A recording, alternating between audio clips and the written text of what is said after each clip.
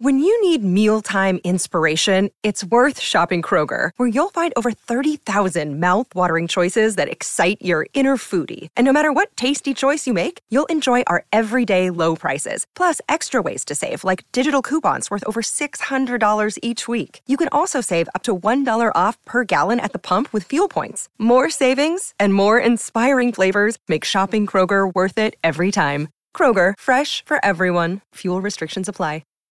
This episode is brought to you by Shopify. Forget the frustration of picking commerce platforms when you switch your business to Shopify, the global commerce platform that supercharges your selling wherever you sell. With Shopify, you'll harness the same intuitive features, trusted apps, and powerful analytics used by the world's leading brands. Sign up today for your $1 per month trial period at shopify.com/tech, all lowercase. That's shopify.com/tech.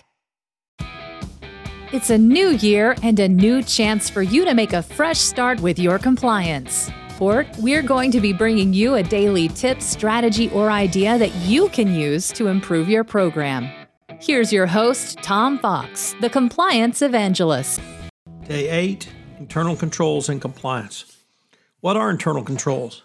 The best definition I've come across is from Jonathan Marks, who defined internal controls as: an internal control is an action or process of interlocking activities designed to support the policies and procedures detailing the specific preventative, detective, corrective, directive, and corroborative actions required to achieve the desired process outcomes or the objectives.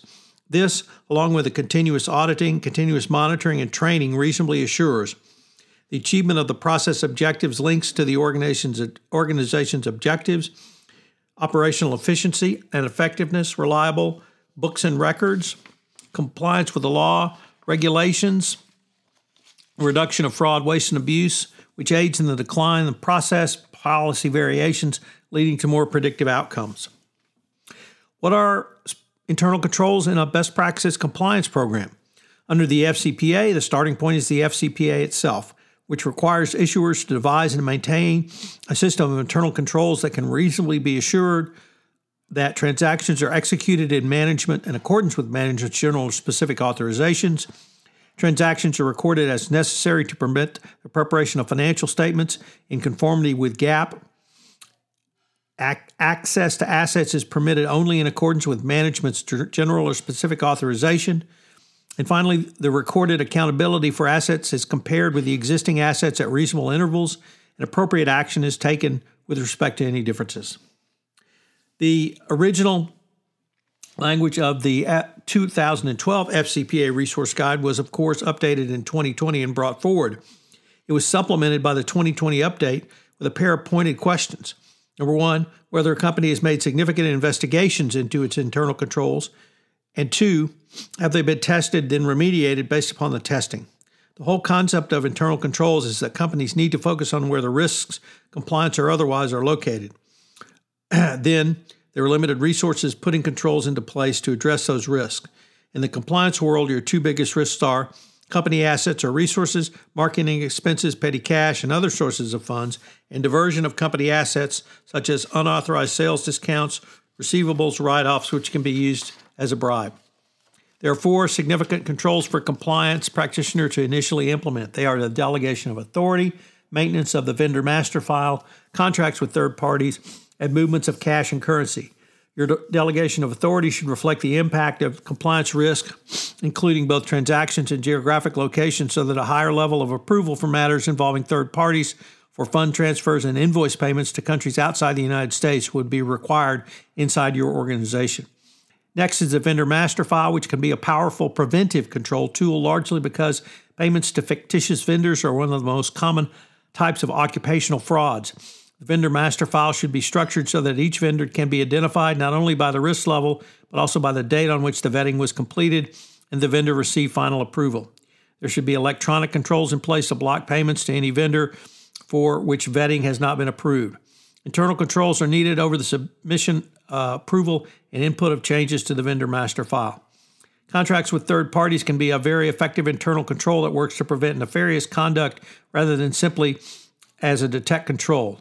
For contracts to provide effective internal controls, however, relevant terms of those contracts, including, for instance, The commission rate, reimbursement of business expenses, and use of subagents should be made available to those who process and approve vendor invoices.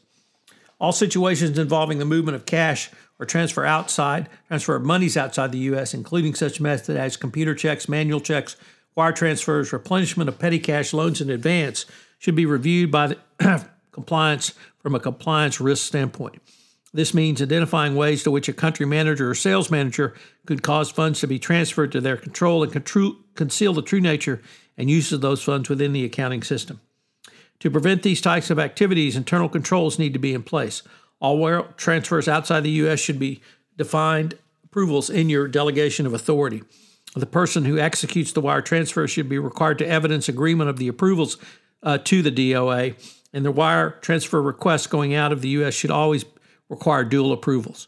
Lastly, wire transfer requests going outside the U.S. should be required to include description of proper business purposes. The bottom line is that internal controls are really just good financial controls. The internal controls that detail requirements for third-party representation in the compliance context will help to detect fraud, which could well lead to bribery and corruption. As an exercise, map your existing internal controls to the 10 hallmarks of an effective compliance program or some other well-known anti-corruption regime to see which gap exists. This will help you to determine whether adequate compliance controls are present in your company. From there, you can move to see if they're working in place. We're going to have a quick word from our sponsor, and we'll be back with today's 3 key takeaways.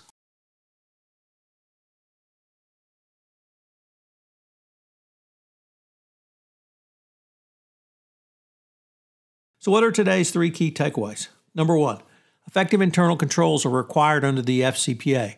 As we've spoken in other podcasts in this series, this has led to the anomaly of FCPA enforcement actions where there's been no bribe paid and it's not foreign. So you can have an FCPA violation without a bribe or being outside the U.S. 2, internal controls are a critical part of any best practices compliance program. And 3, never forget the 4 significant controls for compliance to implement.